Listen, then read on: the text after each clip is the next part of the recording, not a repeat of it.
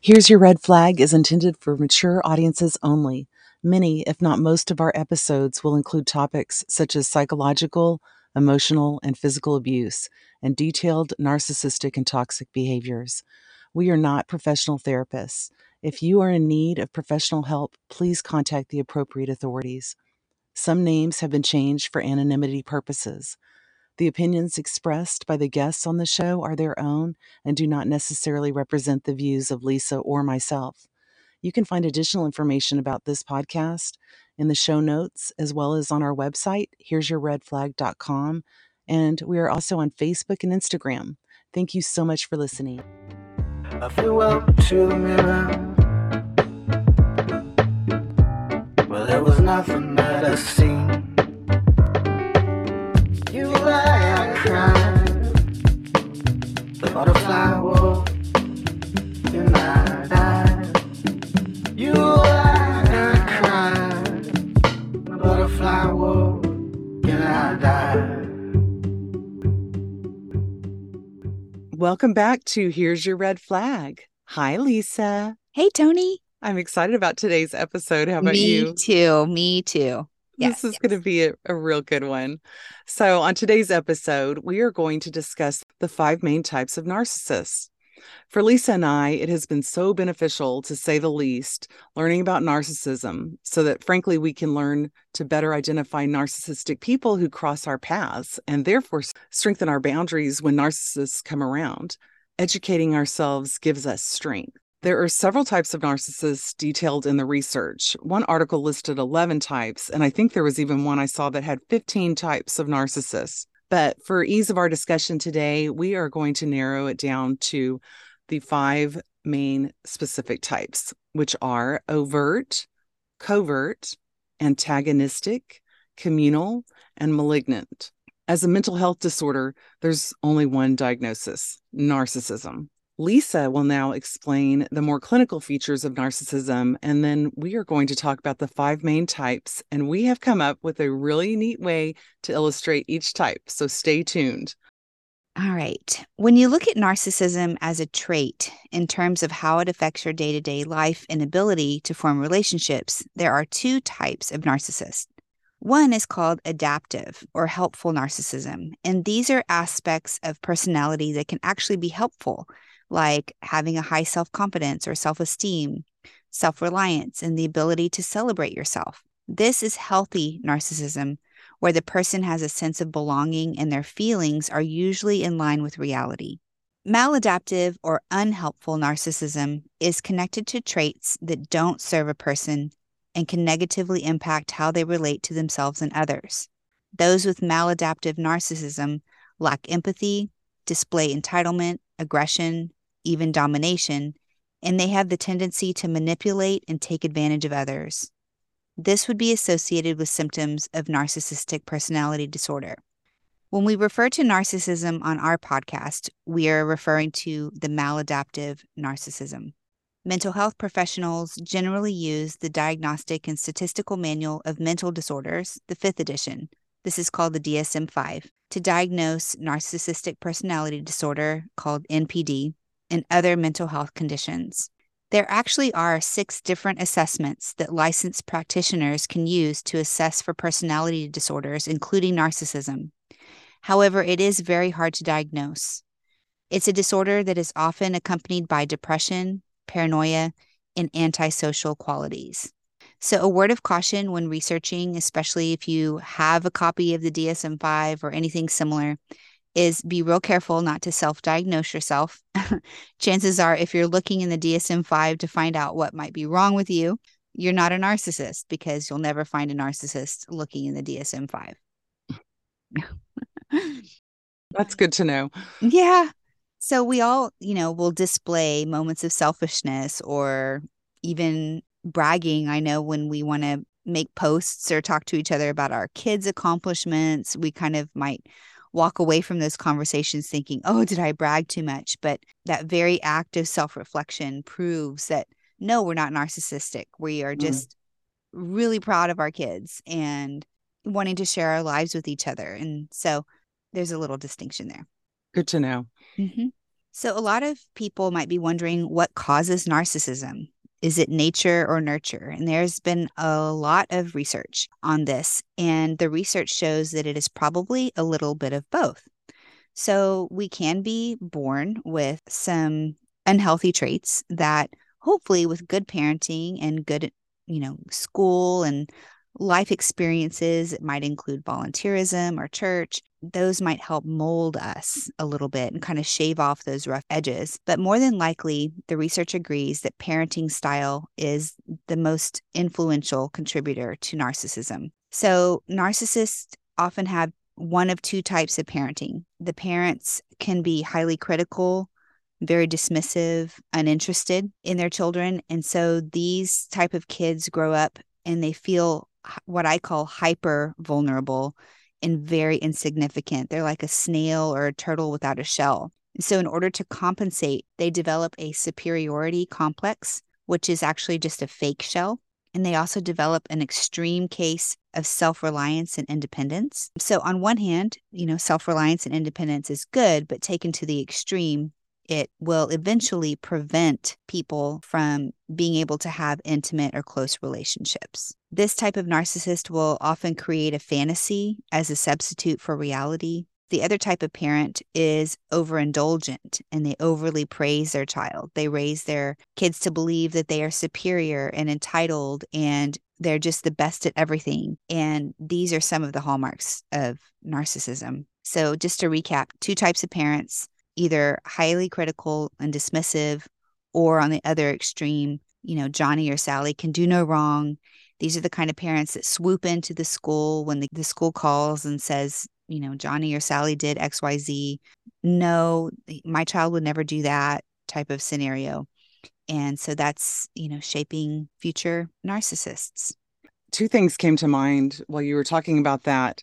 Have we talked about the importance of eye contact when you have your little baby and you're either breastfeeding or bottle feeding them? The vital importance of the eye contact during that. And all the way up until we've had cell phones or smartphones, that's something that, or maybe TVs have done a little damage as well. But a lot of people are looking at their phones instead of gazing at their babies. And there is a ton of research out there at how many neural pathways are formed and the bonding is established during that very special time, regardless of breastfeeding or bottle feeding. And that has gone by the wayside. And I think we're really going to start seeing a lot of the effects that causes on children that haven't developed those pathways and that bonding during that vital time. And then the other thing that came to mind was Dr. Ramani was on somebody else's podcast, and she was talking about a way to develop empathy with your kids is reading stories with them, like fairy tales or whatever, or even if you watch Disney shows or other types of little shows with your kids, stopping afterwards and saying, how do you think that character felt when this happened? And having a dialogue about what happened in the story, so that the child can see the characters' perspectives, the different characters' perspectives and how they felt. So those two things came to mind. We really can help our children develop empathy by tuning into them. And these are just two really great suggestions. Well, I think the bottle feeding, breastfeeding is not a suggestion. I think that's a must. Absolutely. For sure. And to tag along with that, there was also at least one research study that came about because veterinarians were starting to notice an influx of dogs specifically coming into clinics, and they were exhibiting signs of depression. And so there's actually antidepressants for dogs, and the spike in prescriptions for this. And the study found that, much like you said, that people lack eye contact with their babies because they're on their phones when they're feeding them. The study found that people who were walking their dogs or taking them to the park were on their phones instead of engaging with their dogs. Wow. So imagine if a little four-legged creature can feel insignificant and then that turns into depression. Then, of course, our little humans that we're raising are going to feel the same thing. I just thought that was really interesting. So now when I see people walking their dogs and they're on their phone, or for a walk in my neighborhood, their baby is in the stroller, They have their AirPods in and their phone propped up on their stroller watching something. I'm like, Yeah, oh, it makes me so sad. I know. Oh my So goodness. sad. So, young parents listening out there, put your phones down. Yes, yes. It's, Wait till they go to bed. wait till Check they go your, to bed. yeah. Yeah. Oh, Nothing is as important as those formative months and years. You can't get that they're back. hugely important. That's when so many neural pathways are laid down. Hmm. And yeah, I think that's really important to pay attention to. Hmm. For sure. So, I wanted to talk before we get into the five types. I wanted to talk a little bit about narcissistic rage and why that comes about because it fits perfectly with the parenting styles that help create narcissists. So, just imagine being raised your whole life, being told you're the best, no one can fill your shoes, you're always in the spotlight. And, like I mentioned earlier, the school calls or the teacher calls with some news about Johnny or Sally, and you totally dismiss it and continue to elevate your child, then that child grows up to become an adult and they don't get a job that they want, or they don't get the promotion they feel like they deserve, or they don't get the last pair of shoes on sale. Someone grabs them first. Just remember, Tony's beautiful illustration of a narcissist is a perpetual 4-year-old. And so a perpetual 4-year-old who doesn't get the shoes that they want is going to throw a tantrum. And it can take on many forms. It could be all out rage, yelling at the shoe store clerk or yelling at the boss or what have you. But it can also take on some more covert reactions that we'll talk about later. Then, when the tantrum doesn't provide what they want, like the promotion or the job, then that turns to hate, revenge. Narcissists are great at taking revenge on people. Sometimes, especially in my case, it would look like the silent treatment. And then when the narcissist who had dismissive parents doesn't get what they want, then this also turns into narcissistic rage, but it looks more like overt violence. It could be abuse, physical abuse, emotional abuse, but these are more pointed at intimate partners. So, a few things that might help us figure out how narcissism begins and what it looks like when those narcissistic needs aren't met. The DSM 5 lists 9 key narcissistic traits. Number 1, exaggerated feelings of superiority and self importance, regular fantasies about personal power, intelligence, success, or attractiveness, a firm belief in personal specialness, a strong need for attention, praise, and admiration from other people, entitled behavior such as a desire for special treatment, a habit of using manipulation tactics. So, in this trait, think of a con man. And the word con man is short for confidence man. People place their confidence or trust in these manipulative people only to discover they've been duped later on. The 7th trait of a narcissist is having low empathy or disinterest in the emotional needs of others, a tendency to envy others or assume others envy them, and finally, arrogance and scorn for others. To formally diagnose NPD, a mental health professional will look for the presence of at least 5 of these narcissistic traits. They also try to determine whether these traits appear in different contexts. So is this happening at school and at work and at home? Mental health professionals will try to find out when these traits first started appearing, and finally, how these traits are affecting daily life and relationships. Speaking of therapists or mental health professionals, narcissists rarely go to therapy and probably never on their own accord if they do show up. Oftentimes, you'll find a narcissist in couples therapy if the partner has given an ultimatum, and the only narcissists who have any hope of developing healthy traits are those who are on the very low end of the narcissistic spectrum, and they also have to be willing to attend couples or group therapy for a very, very long time. So, narcissism is something that never goes away, but people who are on the very low end of the spectrum can learn social skills and accountability and how to interact with, those that they're close to.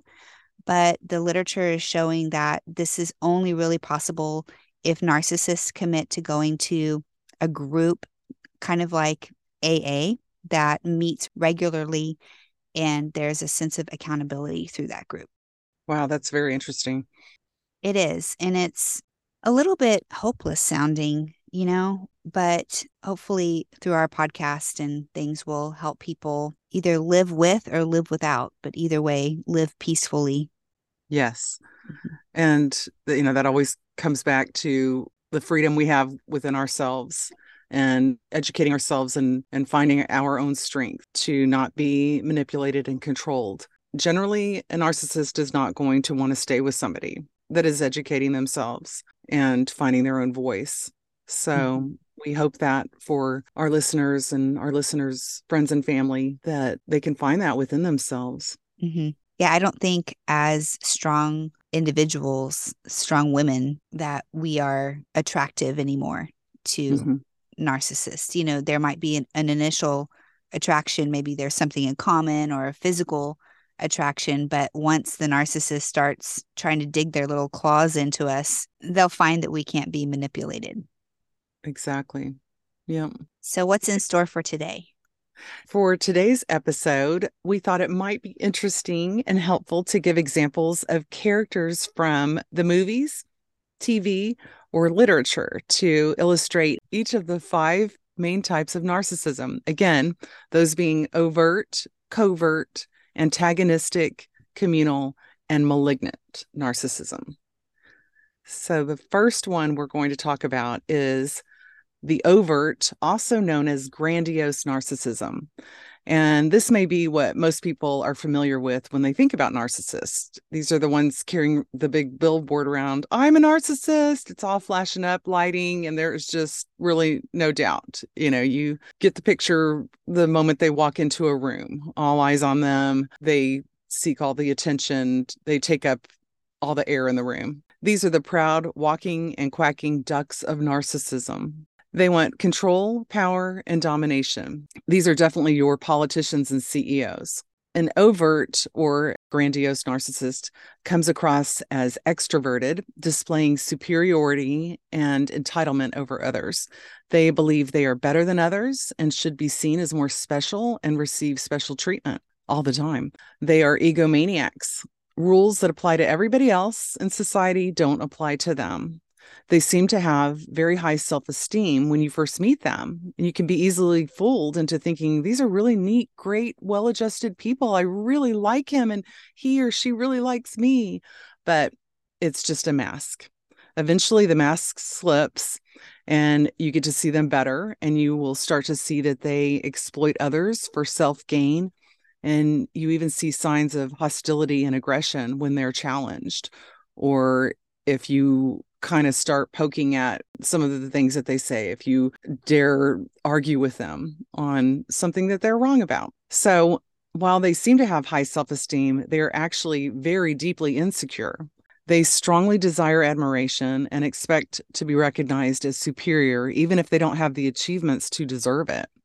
They tend to exaggerate their achievements and talents. They are braggadocious. They exploit others without shame or guilt and do not recognize or care about the needs of others. They talk over other people, monopolizing conversations and meetings. When you're around them, you feel unheard and devalued in their presence. Everyone in their sphere is just a mirror, really, for them to gaze upon themselves. So, Lisa and I have chosen fictional characters from the movies, TV, and literature to exemplify the five types of narcissism we're covering today. And to add an extra layer of fun, we've kept our choices a secret from each other until now. So this should be a Mhm. lot of fun. So, Lisa, you get to go first. Which fictional character did you choose to exemplify the overt or grandiose narcissist? Drum roll. This was so hard, so hard. But Was it what hard to choose or because there's so many? What was hard about it? hard to choose. Yeah, Yes. too many choices. I just couldn't help myself. The nerdy English teacher in me is going to shine through with a couple of my choices. And the first one I chose is Jay Gatsby from The Great Gatsby. Ooh, that's a good one. Yes. Yes. Perfect. He's got the mansion, he's got the tux, he's got the cars, the parties. It's all look at me, look at me, look at me. And he's a con. He's Mm. just, oh. Of course, I love the Robert Redford. Well, I love the book, but the Robert Redford film is amazing. And Mm. the Leonardo DiCaprio, more recent version, is just beautifully done. Beautifully Wow. done. And so when I think of grandiose narcissist, I think of Jay Gatsby. Who did you choose? So my choice was from Top Gun, Maverick. Oh, I was for yeah. sure you were going to choose that because that movie Oh, just came out. The sequel to that movie yeah. just came out. I'm That's a glad you great did. pick. Yeah, Hmm. he is good. So I went way into a lot of the features. And he's gorgeous. Just saying. He is very attractive and really pulls that role off quite well. Hmm. So the features I saw or wrote down about Maverick, Tom Cruise's character, he is a showboat. He is a big show off. The way he flies is very unsafe and daring and can be quite potentially costly for the Navy. So Hmm. not good. Hmm. Of course, the middle-aged mom person that I am, the way he uses women, Mm. he and his friends have that cutesy little act where they sing this song to get the attention of a woman that he Hmm. wants to be sexual with. And that's great for entertainment and for the Hmm. movies. And, who didn't smile and love that scene? But in reality, it's not really that great. It's not special for the woman in the long run because she's totally objectified. Yep. Well, as his name is Maverick, he does everything on his own. He makes his own decisions, and it's oftentimes to the detriment of other people, their opinions, their feelings, and their lives. He ignores orders, which is life threatening, and his actions are extremely costly for the Navy, for the taxpayers. But he doesn't see that because he's completely entitled. Hmm. He antagonizes command wherever possible. When he does those dangerous flyovers, you're not supposed to do that. Hmm. When he is flying with his friend Goose, I think he's called his Rio, he leaves him in utter states of terror oftentimes. And I guess they fly upside down and shoot the bird to the enemy. Hmm. And that's quite crazy and dangerous. Hmm. But it's all for him to showboat. Hmm. And although it's not intentional, he ends up killing his friend. And it was dangerous flying. And while he does actually show remorse for his friend, it can look like he feels remorse more for himself Hmm. than what true remorse would be for an Hmm. authentic person who is not narcissistic. Hmm. To me, it seemed like that remorse kind of emboldened him to Mm. to continue on rather than Yeah. Be a lesson. true remorse is a lesson and Mm. we do an about face, right? Right. The way he strings along women, that very intelligent woman that was in the first movie, Charlie, he never commits to her. For some weird reason, she's attracted to him. I think selfishly, she is attracted to him from the get-go because she wants information about a top secret mission that he had been on, but she falls in love with him. And we could probably examine her character and why she fell for him I am totally beyond. watching that tonight. Oh, that'd be good. Yeah, I want to watch it through. I hadn't considered that really. Oh, it's been a long time since I've seen the first one. So I'm going to totally watch that. Yeah, watch it from her perspective and Yes, from then hers. give us a report. Woo, totally doing that. Hmm. Yeah, so he is the quintessential grandiose narcissist in that relationship. He keeps her guessing, he keeps the relationship on unequal footing. She never knows where the relationship stands because he doesn't open up to her. He devalues and discards her. And sadly, she comes back for more. And at the end of the movie, she Mm, should have moved on to her big assignment or her big promotion that she received. And she doesn't. She stays there with him. mm. Yeah, oftentimes with this type of narcissist, we put our own plans and goals Mm. on hold. Mm, And when the second goodness. movie came out, which was what, 20 years later, or Hmm. she's not in the picture anymore. So Yeah. how'd that work out for you, girl? Hopefully she learned pretty quick Hmm. and got the heck out of Dodge Yeah. with that guy, because that guy is not a well-adjusted man for any woman to have a long-term healthy relationship with. Mm-mm. He's good looking. Mm-hmm. but it stops there. And you cannot base your life on someone that checks off the superficial boxes, as we've talked about before. Mm-hmm. So that's why Maverick is my grandiose narcissist choice. Mm-hmm. You know, something else is if we were to list Maverick's traits and credentials, Mm. right? And his credentials in the Navy and his all like his resume type thing, right? He would check all the boxes, Yeah. right? But it's maybe we could, dig deeper at some point on what is your list of the ideal partner. But yeah, so he would on the outside, his resume is really good, but those are just words on paper. How does he treat others is the question to ask when asking yourself, is this person a narcissist? How do they treat others? Goodness. That's a really good point. We're talking about getting in touch with your values, Mm-hmm. your goals, your needs. Mm-hmm. So he checks all these boxes superficially or professionally. But I mean, I wouldn't say he would match my value of family, Mm-mm. or integrity. Mm-hmm. And I think that is why it is so important to do that values work, which we are going to do an episode on, which should be helpful for anybody that hasn't done that. Mm-hmm. And do you want the arm candy or do you want to feel good? Mm-hmm. And do you want to have a life of feeling good with an authentic, true, genuine partner? Mm-hmm. And if I was with a guy like Maverick, I would not feel good about myself. He'd be cute to have on my arm, Mm-hmm. but I'd always be wondering, is he cheating on me? He's so busy with work. I take a back seat. I'm like third, fourth, fifth place for Mm-hmm. him. Mm-hmm. Yeah. I did actually a couple guys like that. And I personally don't like to be in that position.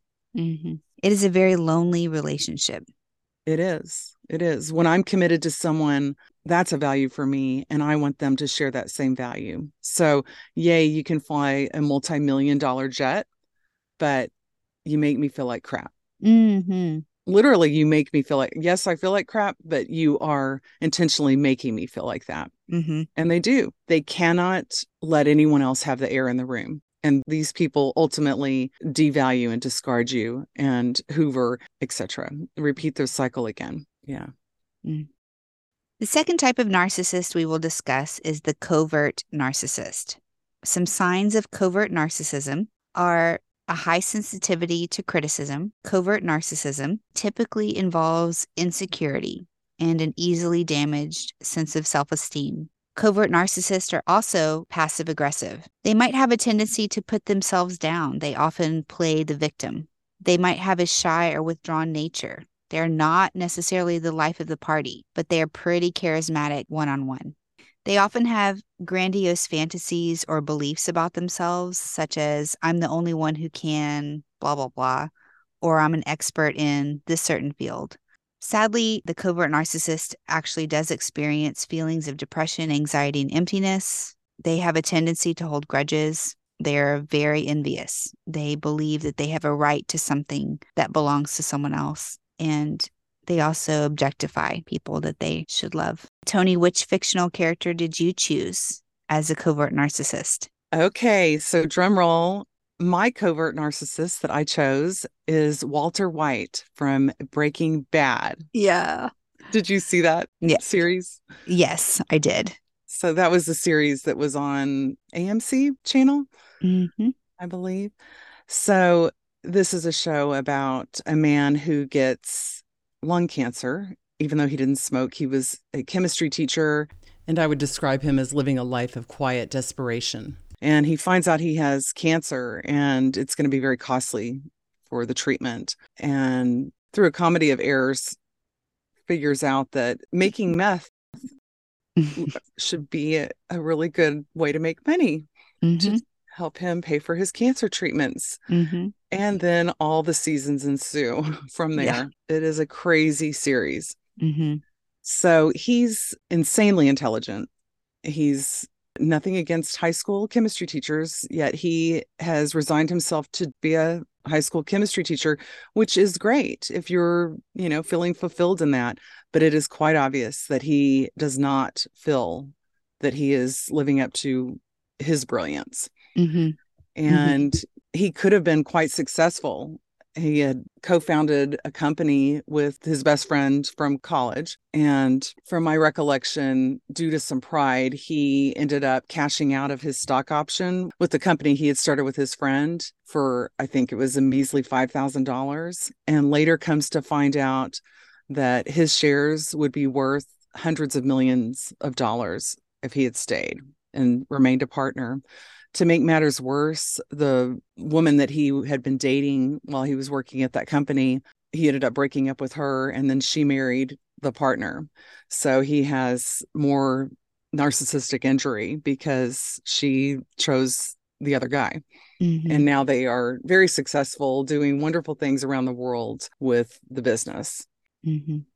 And as I said, he became a high school chemistry teacher, and a bunch of high school kids are not necessarily interested in chemistry. And maybe you have 2 or 3 students per class that are.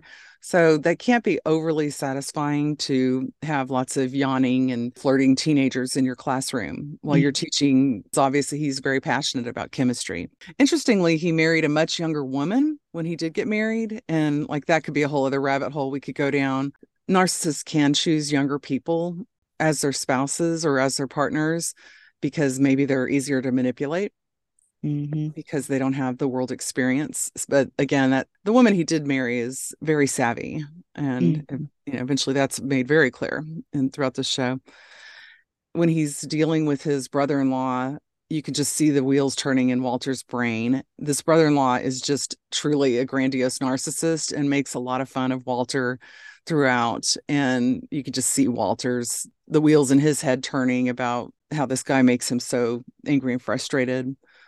And he originally goes into the meth business, as I said, to make money to pay for his cancer treatment, but it grows very quickly into an obsession for him.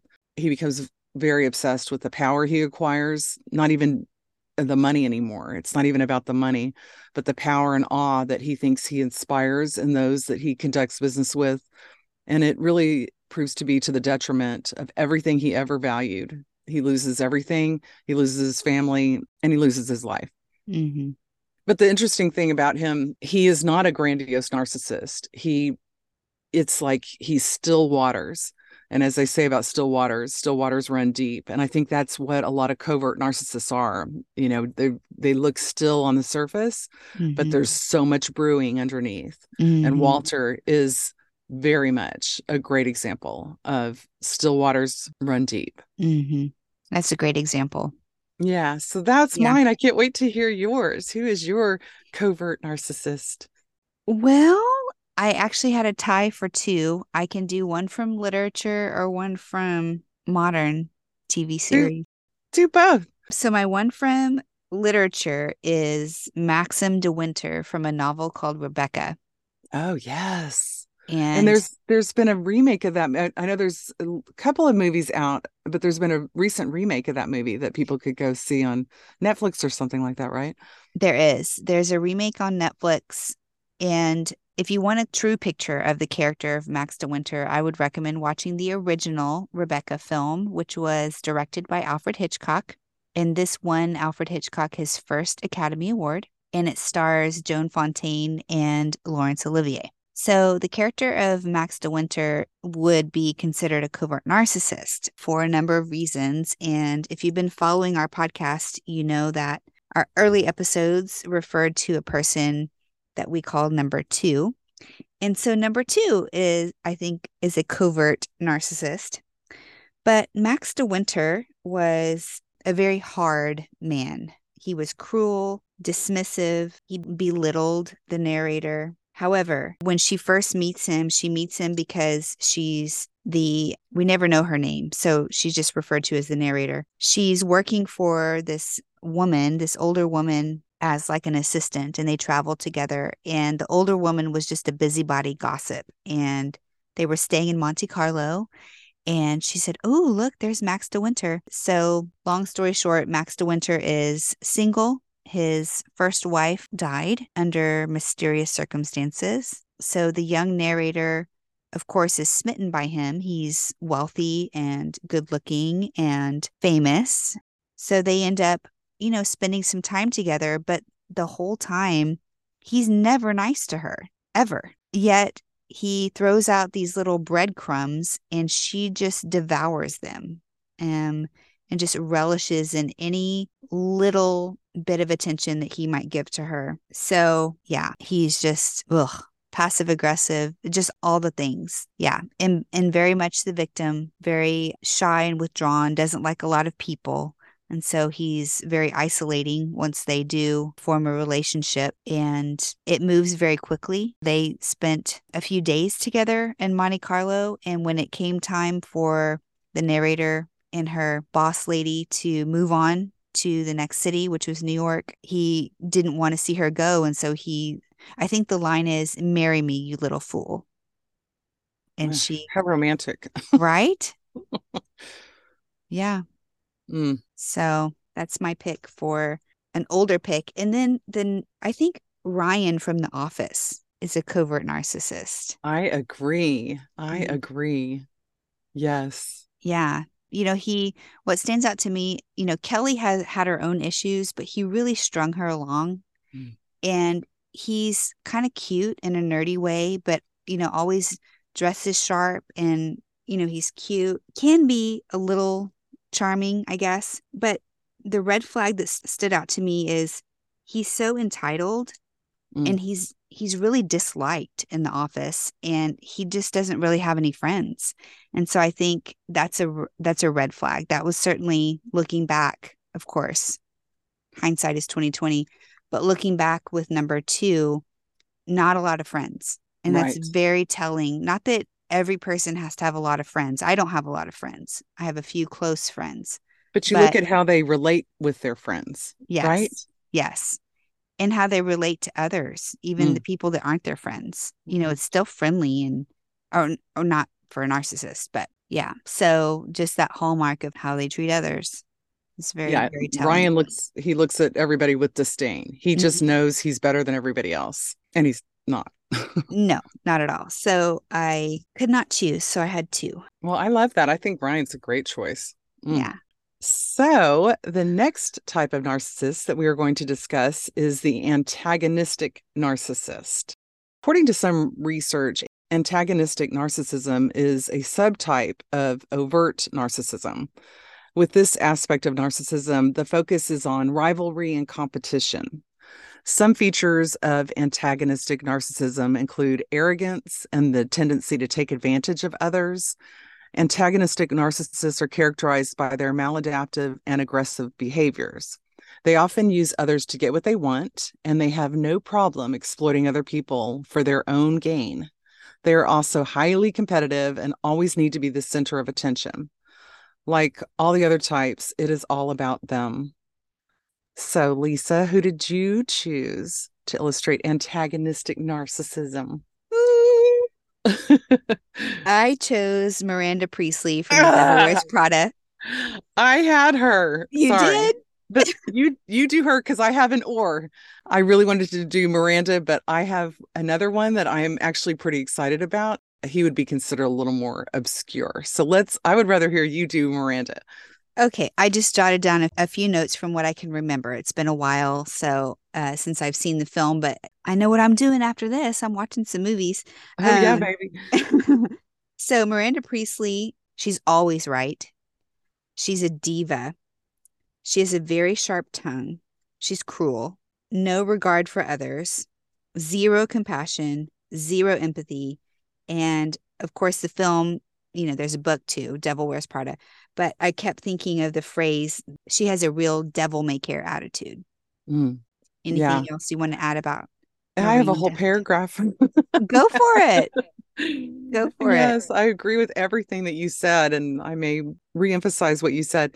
She knows all, and she is not open to hearing new ideas from people. She shoots down everybody's ideas and even further really attacks people's character for even bringing ideas to her about the magazine and projects for the magazine. She knows best about the magazine, and everybody else they're just buzzing flies, really, that she has Hmm. to put up with, really. Hmm.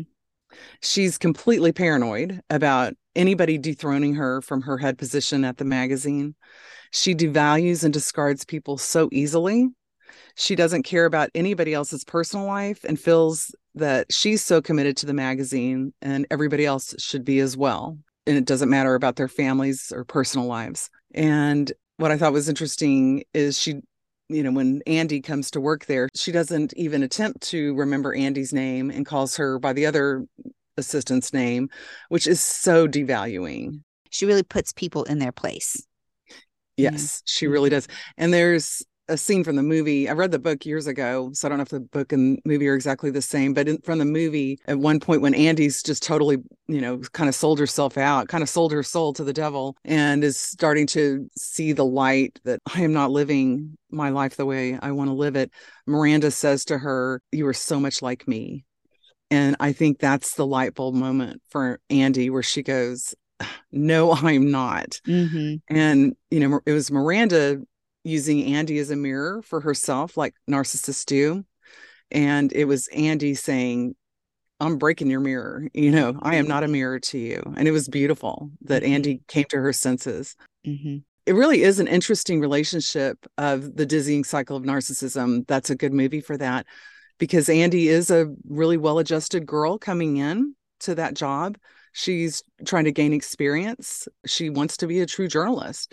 And this job is not about her becoming a journalist. This job is about her buying into that brand of magazine that's similar to Vogue. And to be successful at that job, you have to buy into all of the superficial. And Andy completely sidelines her whole career track and becomes a part of that world for a little while, but finally gets back in touch with her values and her goals. And it's just a beautiful illustration of coming out of that. I agree. And, like most people, Andy went into that job just wide-eyed and naive, but not in a bad sense, but just totally unsuspecting. Like, we don't walk this world thinking we're going to meet Miranda Priestley's everywhere. And so when we do, it's totally off-putting. And unless you already have the experience and the armor against them, golly, it's like a quicksand, Yeah.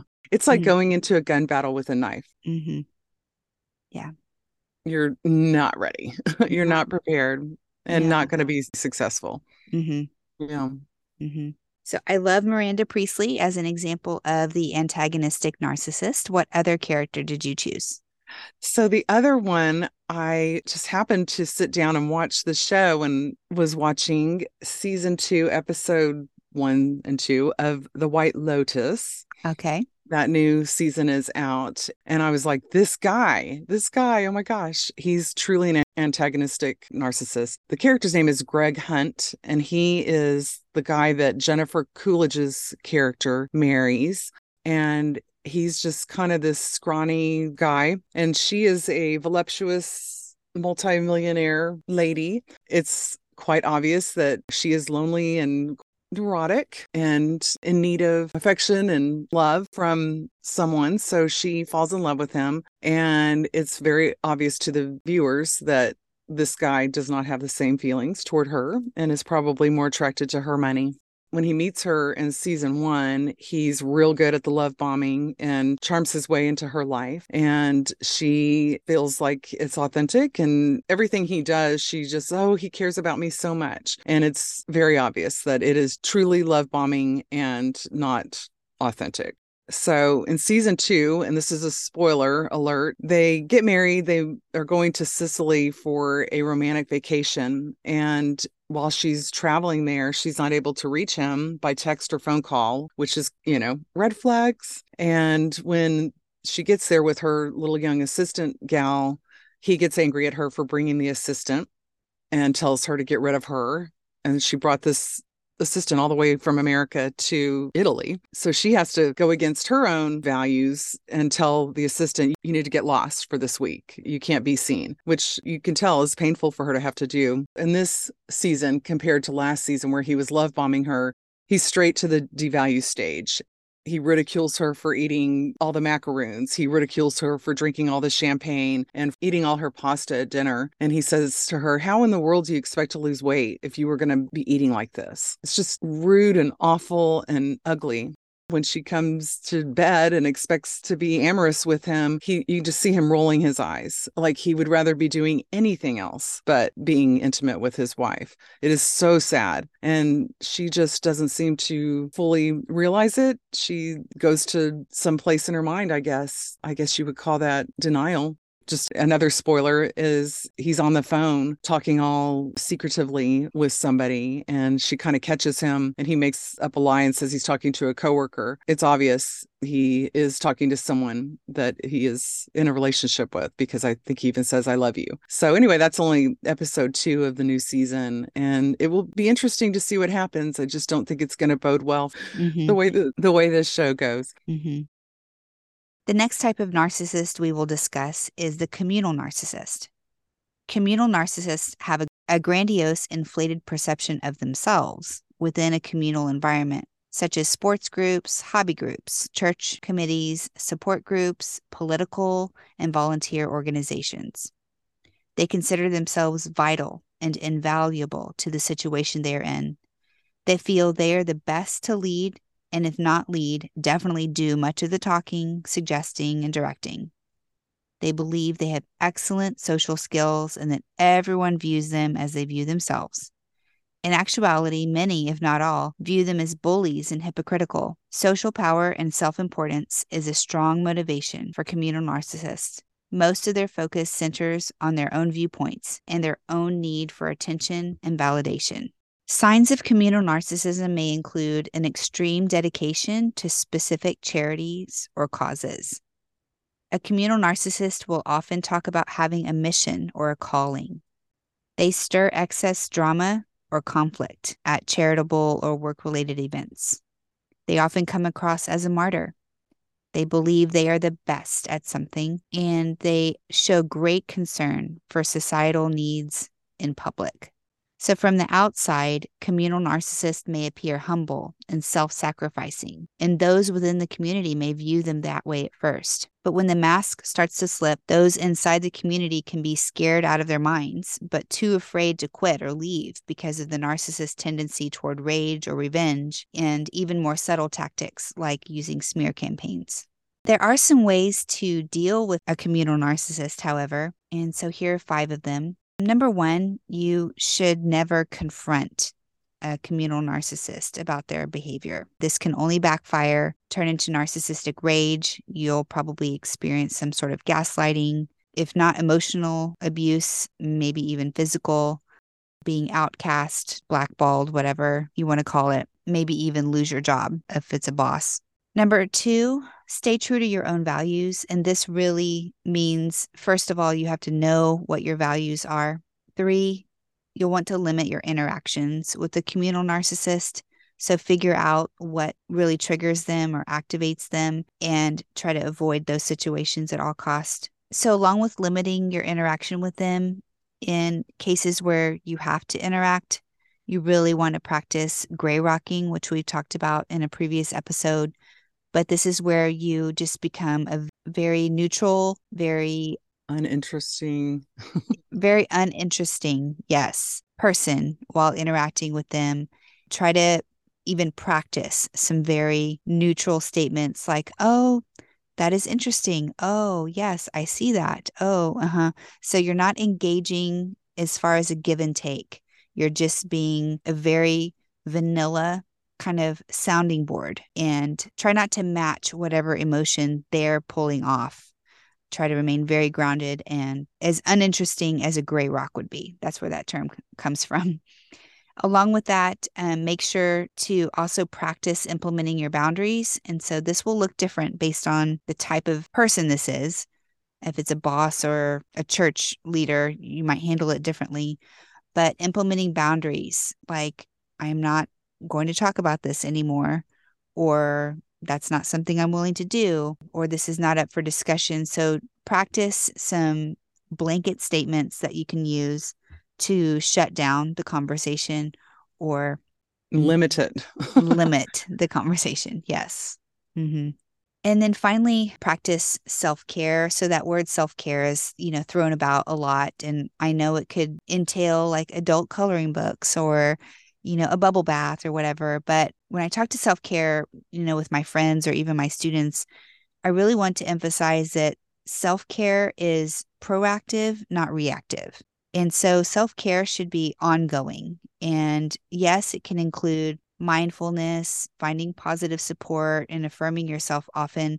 But it's those routines that help take care of your own self, like getting sleep, eating a well-rounded diet, being physically active, making sure that you're maintaining your friendships and your hobbies apart from other people, and then educating yourself. Really, if you're seeing some red flags or some warning signs, don't bury your head in the sand. Now that there's that saying, when you know better, you do better. So now that now that you're seeing some things, so do something about it. Educate yourself. That really can embolden you and give yourself like a real sense of strength and power.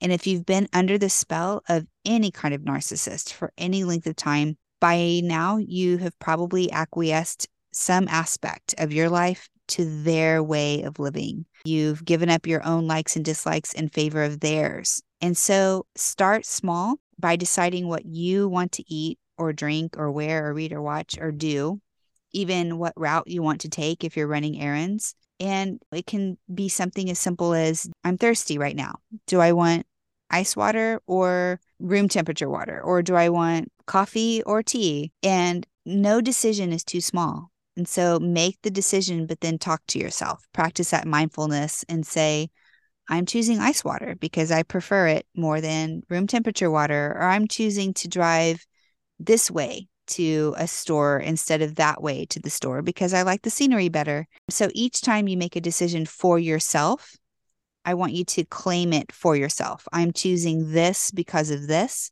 And the more you do it, the more empowered you'll feel. Because I know, especially with communal narcissists, there's a real loss of self-empowerment.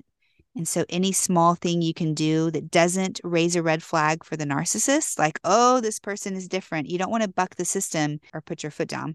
I mean, you would suffer. And so I'm not suggesting that. I'm just suggesting building your strength from the inside out. Toni, who did you pick as an example of a communal narcissist? That was tough for me and originally couldn't think of anybody. So then I was starting to think about some sports moms that I've been around and some maybe people in church settings. And I was like, come on, you've got to come up with something. So I've actually found somebody, and it's going to seem like we only watched 3 shows, but I picked Angela Martin from The Office. Oh, yeah. Yes. Yeah. So she can come across as pretty narcissistic across the board. And I would Put her in the covert narcissist basket. she's a narcissist. Her character is. As far as her being a communal narcissist, she is, if you watch the show, you know that the head of the party planning committee is quite a desired role to have and one that she covets and does not want to let go of. And it's pretty hilarious.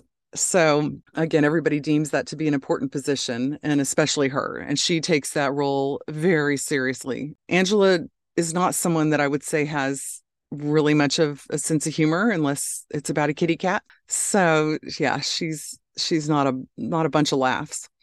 She displays complete martyrdom in this role. She frequently talks about how incompetent everyone else is, in spite of the fact that she does need other people's help on the committee to make the parties happen. And parties are a very important thing in this TV show, The Office. They tend to have them quite frequently. Anyway, she doesn't hesitate to let everybody know about her displeasure with their ideas or their efforts in carrying out tasks that they decided on. And when I say decided on, usually she's the one that decides. And just 2 examples, Phyllis, who's one of the sweet characters on the show, she was in charge of just making this sign that said launch party. And when she got it printed, it said lunch party. And Angela just unloaded on her in front of everybody, completely humiliated and embarrassed Phyllis. It was very sad. Phyllis had even anticipated that Angela would be angry about this next party planning situation and had Googled how to deal with difficult people, how to talk softly to them, just different strategies. And Angela Absolutely disassembles all of her strategies. It was really sad for Phyllis, but it was a very good illustration of a communal narcissist because they know the best and no one else can match up to their expectations. Mm-hmm.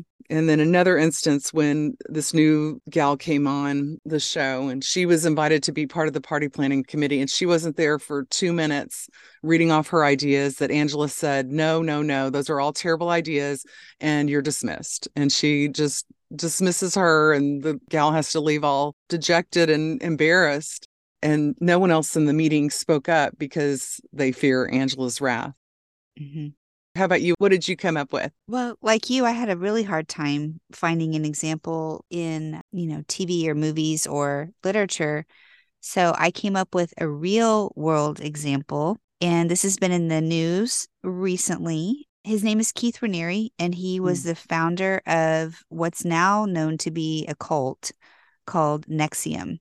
And Nexium started as a business that promoted itself with a tagline that was working to make a better world. So it seemed to be like a very altruistic type of organization. It really targeted, come to find out, women.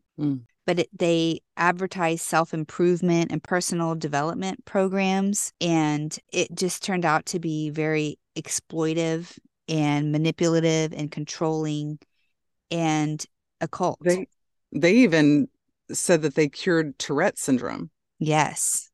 And that was a huge machine. And Nexium, they were really going to develop. And that is very altruistic because Tourette's is a very debilitating disorder to have. It's just horrible for the people that are affected by it. And it was, when you watch season 1, episode 1, they really go into how much this treatment helped people with Tourette's. And I was on board just watching that, thinking, oh, that's wonderful. And in season 2, they have some people who suffered with Tourette's on again. And the one main guy that they really seem to help, he gives his interview without any stuttering whatsoever and seems to still be a believer in it, even after Keith Raniere's conviction and imprisonment. He still believes in it. And, I can see why if his life has been changed, but yeah.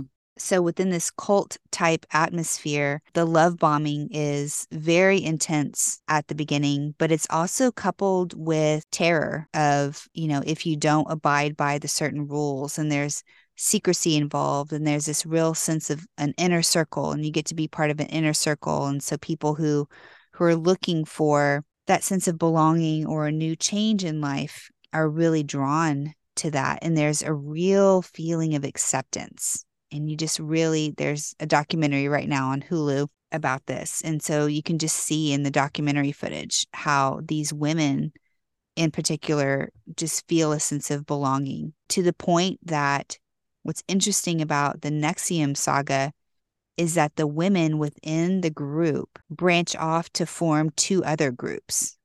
And each of those offshoots are even more intense, to the point of they brand themselves as a sign of devotion to these 2 leaders. And it's just appalling. But at the same time, I watch it and I can think how if you're entering that program, this seeming innocuous program to improve your life or to find your purpose, find your path, right? Self-empowerment at a critical stage in your life, and you're vulnerable, how easy it would be to get sucked into that and swept into that. And people are invested. They invest thousands of dollars to attend these workshops.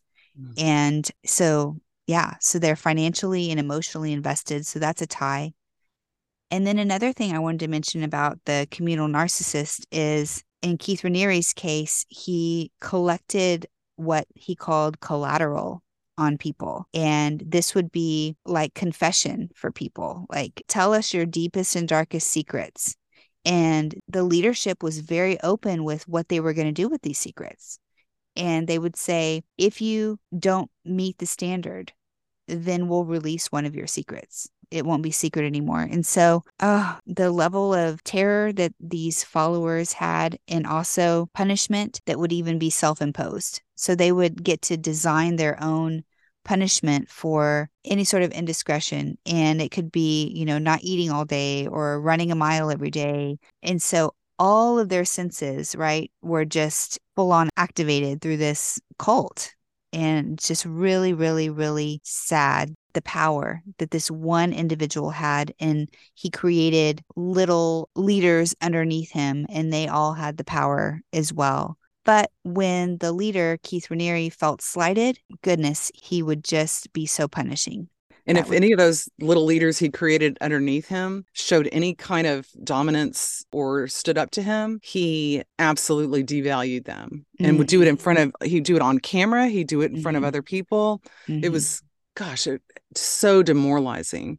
And most of those people that were a part of that were, yes, probably there to learn how to become better actors or business people. But the big message that they received was this is a communal group and everybody's happy and everybody works together and promotes each other. That's what they were sold at the beginning. And it really felt like that. But the deeper you got into it, then you started to see this is definitely run by this one guy, and he has ultimate power and control over everybody. Nobody could bring ideas to him that he didn't have to reconsider and make sure that 100% it fell into the way he thought. Yeah, he'd put his stamp on it. Yeah. Reframe it a little bit. And gosh, yeah. When people would bring ideas to him, he was very condescending to them about it. Can't quite let anybody else have the limelight. Yeah, true communal narcissist.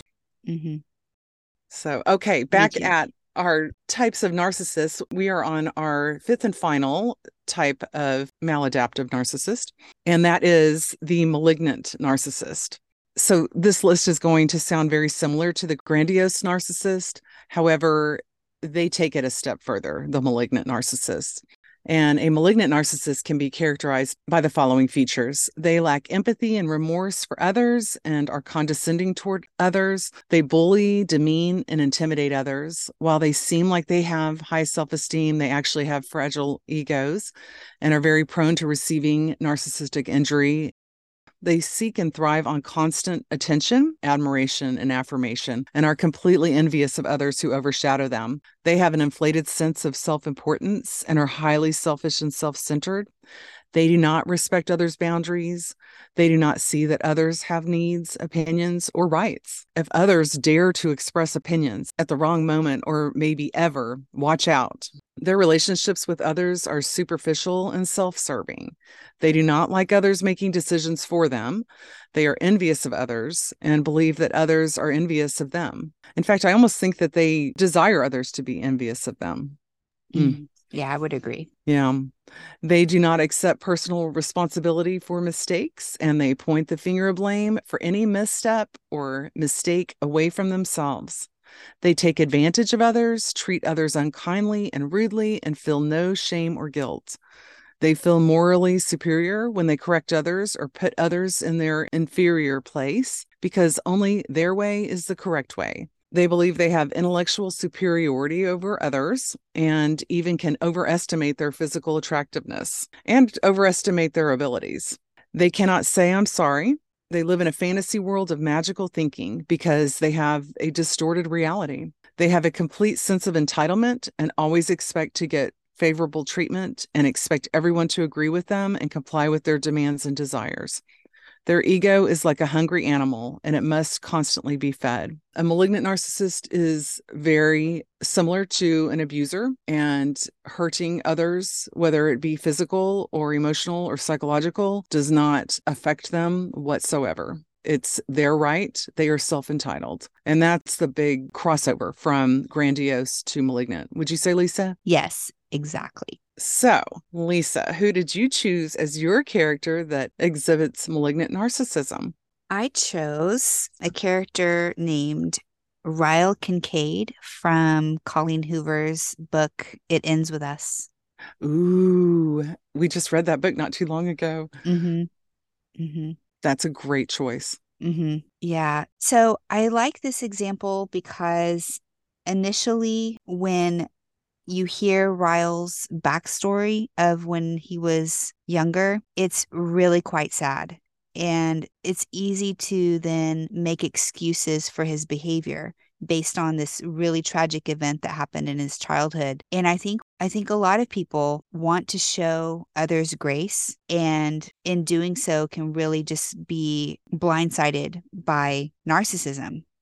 So and I know I find myself saying, well, I'm not perfect, and so how can I expect my partner to be perfect, and then making excuses. And I know Lily in the book, Lily had the best intentions. And once she heard about Ryle's tragic accident, really wanted to help him through that. And I know I've said this before, but unless a narcissist is already working, not even a narcissist necessarily, unless a person is already working on their past or working on growing as an individual by the time you meet them, we cannot be their savior. And there's nothing special about you or me in getting a person to change. And that's a hard pill to swallow, I think. But back to Ryle, just a little backstory. He's a neurosurgeon. He meets Lily on a rooftop for the very first time. And in that first meeting, he's very honest with her and saying he's not looking for a relationship, but he's also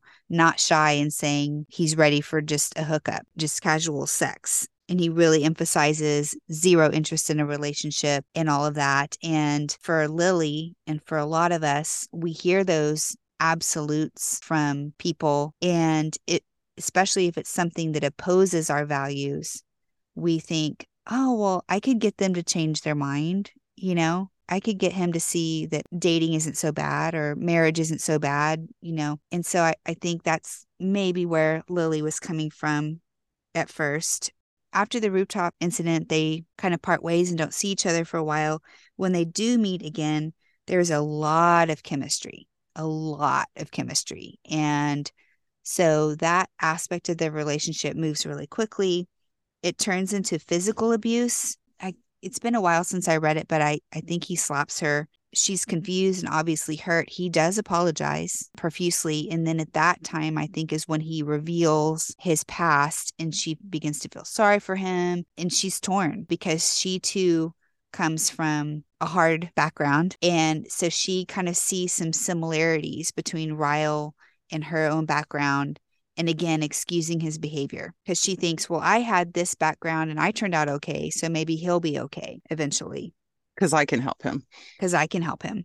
Mm. Yeah. So other than obviously hitting her, some other red flags for Lily were that in a restaurant, she sees this guy that she had known previously, and the guy notices, I think at that time she had maybe a black eye. He notices that and starts to piece together, oh, this guy's abusing her. Ryle becomes insanely jealous, ends up attacking Atlas, this other guy, goes through her phone and just has a fit of rage that Atlas is even in her phone.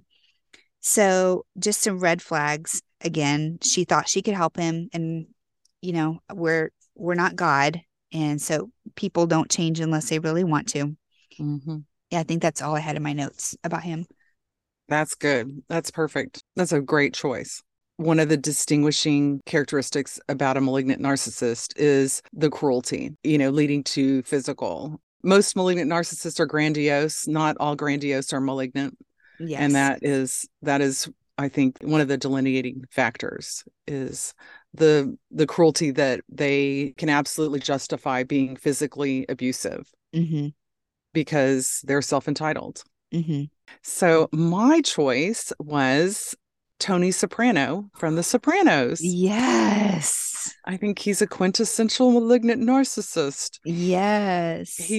It's such a great show. I know it's very violent and has a lot of sexual stuff that isn't for all our listeners, probably very triggering for some, but it's a really good study on a very layered character. And I think it's like 8 seasons. It's a lot of seasons. So you really get a good idea. They really shape the character out. The writers are phenomenal for The Sopranos. It's just a brilliantly written show. And, he's the centerpiece of the series. He's a mob boss in New Jersey. The writers from the get-go, even starting with episode 1, really caused the viewers to feel sympathetic toward Toni. He has a panic attack and goes to a therapist.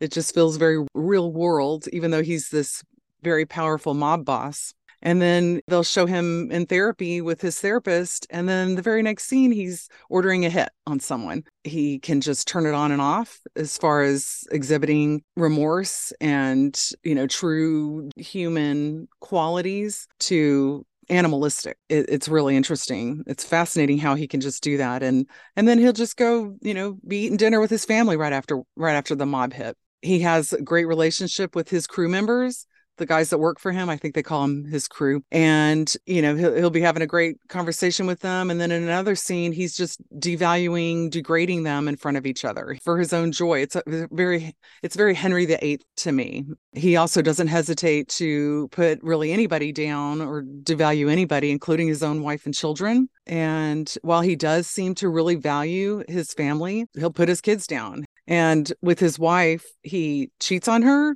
He becomes physically abusive with her at some point. He curses at her. He speaks very cruelly toward her. And then in other times, like it'll be even 2 scenes later, they're fine. So they're in this very strange dance. To make it a level playing field in his mind, he knows that his wife loves expensive gifts and jewelry. And so he provides her with very lavish gifts throughout the whole course of the show. And in my opinion, I think this gives him a feeling of absolution from all the adultery that he commits against her throughout the whole show. He won't hesitate to have others maimed or killed. Doing so is just as routine to him as pumping gas in his car. He's not loyal to his friends and family when an opportunity to serve himself arises. If he wants what someone else has, he takes it because he feels he's entitled to it over everyone else. He's the boss, and that's just the way it is. Interestingly, Tony's own mother, I believe, is a malignant narcissist. She, his whole life, has been so cruel and punishing toward him. She doesn't hesitate to put him down in front of everybody else, including people who work for him. Kind of just cuts him off at the knees. She consistently attempts to devalue and negate any of his leadership qualities by letting him know that he's just not as good as he thinks he is or as good as his father was. This seems to be the impetus for his insecure feelings about himself, something he never gets over. And then throughout the entirety of the show, he sees a psychotherapist, and she's this very, beautiful, attractive woman. And of course, Toni, being the hot-blooded male that he is, he develops amorous feelings for her and becomes almost obsessed with trying to have sex with her, trying to have an affair with her. And she, of course, remains professional throughout the entirety of the series. And when she never does welcome his advances, which he tries on multiple occasions, he gets very angry with her and ends up devaluing and discarding her like a typical narcissist does with everyone. It's fascinating. That is the perfect pick for Malignant Narcissist. Good job. Yeah. Yeah. The other one I had thought of was Michael Corleone, and he and Tony Soprano were so similar. Uh-huh. Mm. Very similar. I would want to add here that science and medical industry is so advanced nowadays, and there just seems to be some sort of therapy or even medicine, like a supplement or a pharmaceutical medication to help so many things. And sadly, narcissism just cannot be treated with any sort of medication. And oftentimes narcissists do have a comorbid diagnosis of depression or anxiety, and those things can be treated, but narcissism cannot with medication. And all of that you said about Tony Soprano was, I love how you painted this picture of him of 1 minute hiring a hitman to kill someone, and then the very next scene he's having dinner with his family. And that just goes to show or demonstrate a hallmark trait of an abusive man, which Lundy Bancroft highlights in all of his work. And that is, they know what's right and wrong, and they have the ability to choose their behavior. Yes. And that cannot be fixed with medication. Right. And that, on one hand, I hope that can be freeing to people to know that. And on the other hand, it's just very tragic to know there's just, very little hope in, having a relationship, a long-lasting, fruitful, healthy relationship with these people. And it is a choice. What they are doing is a choice. Yes, it truly is. And as you said, there's no medication that can help with that. whereas maybe you can get medication for bipolar depression, etc. Yeah. Because even going back to the beginning of this episode when we were talking about the neural pathways that must be formed at early stages of development, those weren't formed. So you can't go reform those. I do know that there is research out there that cognitive behavioral therapy is what they're trying. And I think there's a few other types of therapy that they think can help. But again, as you've stressed over and over again, they don't come to therapy. They are not interested. They do not see that they need to correct anything about themselves. They're too vulnerable and broken inside to go to therapy. They're cutting themselves open if they go for therapy. They go in front of a trained professional who will cause them to feel vulnerability and pour out their low self-esteem. It's just It's too painful for them. Yeah, it's too painful for them. Exactly. Yeah. I think there could be behavioral techniques, but again, it doesn't work if they won't get their rears in there. Right. So, I think the Tony Sopranos of the world would never go, or if they did, it would be to build themselves up, to hear their own selves talk, to have another source of supply. Yeah, it's just only the lower end of the narcissistic spectrum can really progress. Yeah, that was what was such an interesting thing about when the Sopranos came out is there's this, big powerful mob boss that's going to a therapist, but it wasn't for his narcissism. It was for his panic attacks. It was for a health condition and he was embarrassed. And it was actually, so it kind of was to continue his puffed up position and how he's viewed by everybody is why he went to her, was to continue remaining puffed up and propped up as this mob boss. And, you can't have that if you're having panic attacks and fainting near your pool during your barbecues. That is an interesting split in his character. Mm-hmm. That self-awareness to know that he needs help, but yet the help is also building him back up. Yeah, it is. But when the therapist would try to point out to him, you're doing most of this. You're the reason for your problems. He wanted it to be his mother's fault. He wanted it to be other extraneous reasons that he was having issues. He could not turn the mirror and look at himself and see that he was narcissistic. And she even says in one episode, you're not really addressing your narcissistic issues. He's just looks at her like she's nuts. Why would I do that? Wow. Yeah, it's pretty fascinating. It really is. It makes me want to go back and watch those. Does the season end? I haven't seen it. So does the season end, or the show itself? Does it end like, are viewers satisfied with the ending? It's one of those black screen endings. Oh, okay. Yeah. Okay. So, without giving any spoilers away, I like everything wrapped up with a bow, but I can't think that you should expect to watch The Sopranos for 8 seasons and expect a nice, pretty bow on it. But it was satisfying, I think. Okay. Yeah, I didn't hate it like some shows that end and you're like, well, what happened? Yeah. Yeah. You have a couple of ideas of what could have happened. So yeah, it's just again, I can't say it enough. It is just one of the best written shows out there. And it's been since the early 2000s that came out. It stands today. It is just as good today as it was then. It really is a great show. What's really symbolic about, what did you call it? The black screen ending is that even though we might close the door on certain relationships that are unhealthy or, and be able to walk away, we're still affected by it. There really is no closure. Oh my gosh, that is brilliant. Right? So yes, the same as with the show. Like it's that is so brilliant, Lisa. When you end a relationship with a toxic person, it's a black screen ending. And you have to make your own ending. Yeah. You have to provide your own closure. Yeah. Wow. Yeah. My head just exploded. Yeah.